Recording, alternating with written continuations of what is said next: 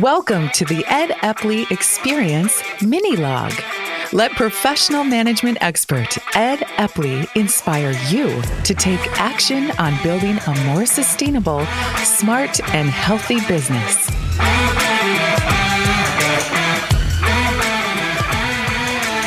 It's Ed Epley back with another mini log. Today's mini log, transformation versus satisfaction. If you've been in any program I've conducted in the past 5 or 6 years, there's almost a certainty, very high chance, probability that I would have said these words. I don't care if you like me when we're done.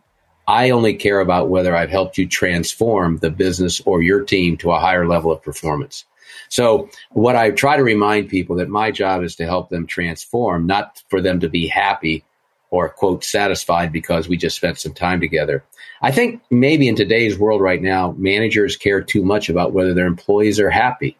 I say that because we're in this instant gratification world already. And then if you add the great resignation that's been written about ad nauseum, and that we have this unprecedented sellers market right now, sellers being employees, having way too much leverage in the relationship that goes on between them and the company of which they're a part, because the scales have tipped so strongly towards the employees because we have so many jobs for too few people. And as a result of that, employees really have leverage right now that they're not normally used to having. Managers and companies have a choice to make. Are they going to be reactive or proactive in dealing with this problem? And I think if you want to be proactive, there's something you can do with part of your employee base to get the scales more balanced, especially with the most important group, which is your high performers. One of the first bosses, truly the first where I had a weekly paycheck or every other week paycheck, was a guy named Cal. I won't use his last name out of respect for him because he's deceased, but I really learned a lot from Cal because he did something at the beginning of my time working with him, where after 2 weeks, he came to me, I think it was probably a Friday afternoon, and he stuck out his hand, shook my hand, and then exchanged a check with me. He gave me a paycheck, and inside there was my check. He says, take a look at this. And I looked at it, and he says, now I want to do something with you right now. He says, I want to thank you for the 2 weeks you've given me. And I want to say to you right now, we just exchanged money for what you did for us. I think we got a good deal. I hope you feel like you got a deal. Let's do this for another 2 weeks and see how we both feel.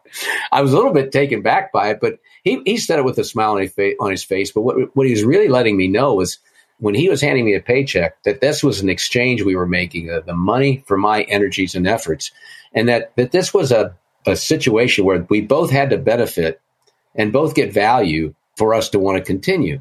So I think part of what we have to do is help the people that work for us, especially these high performers, recognize that there's a deal that can be made, and we might be able to do something for them that they might not get from anybody else, even if that other company were to pay them significantly more money.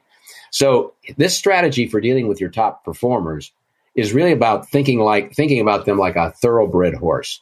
These are high maintenance animals. You know, the Kentucky Derby is always that first Saturday in May, and that's the beginning of the Triple Crown season. And they have these tremendously expensive horses, and they're high maintenance animals. They've got to be groomed and trained and special feed, and you know they get their own stall, and they're really meticulously cared for because they have this potential for such high return.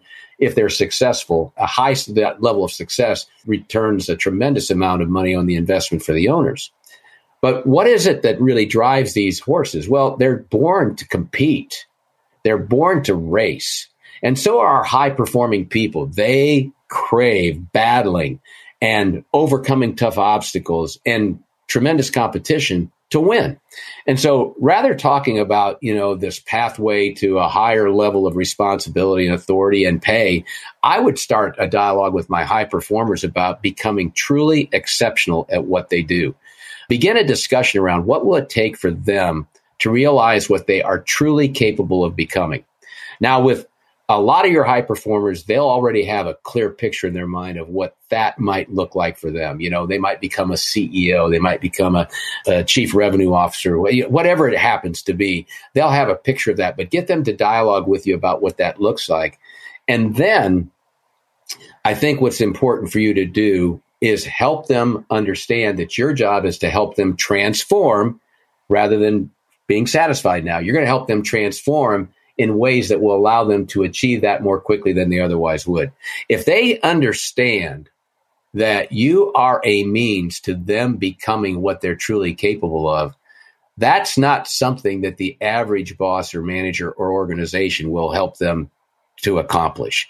So this could be something that could really tip the scales in your favor as an organization. If you're the high performer that I think you are, and you and I were working together, my bet is you would probably work for a little less money for a particular job if the boss you were working with was really dedicated and was going to work with you to really elevate your performance, even at times that could be painful or tough or challenging, because most of these high performers really care about becoming the very best version of themselves.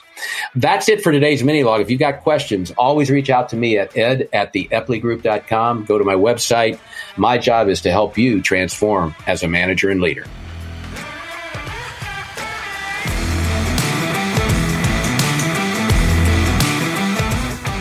Thanks for listening to the Ed Epley Mini Log. Visit www.theepleygroup.com for resources, tips, Ed's latest blogs, and a free assessment on where to improve your professional management skills.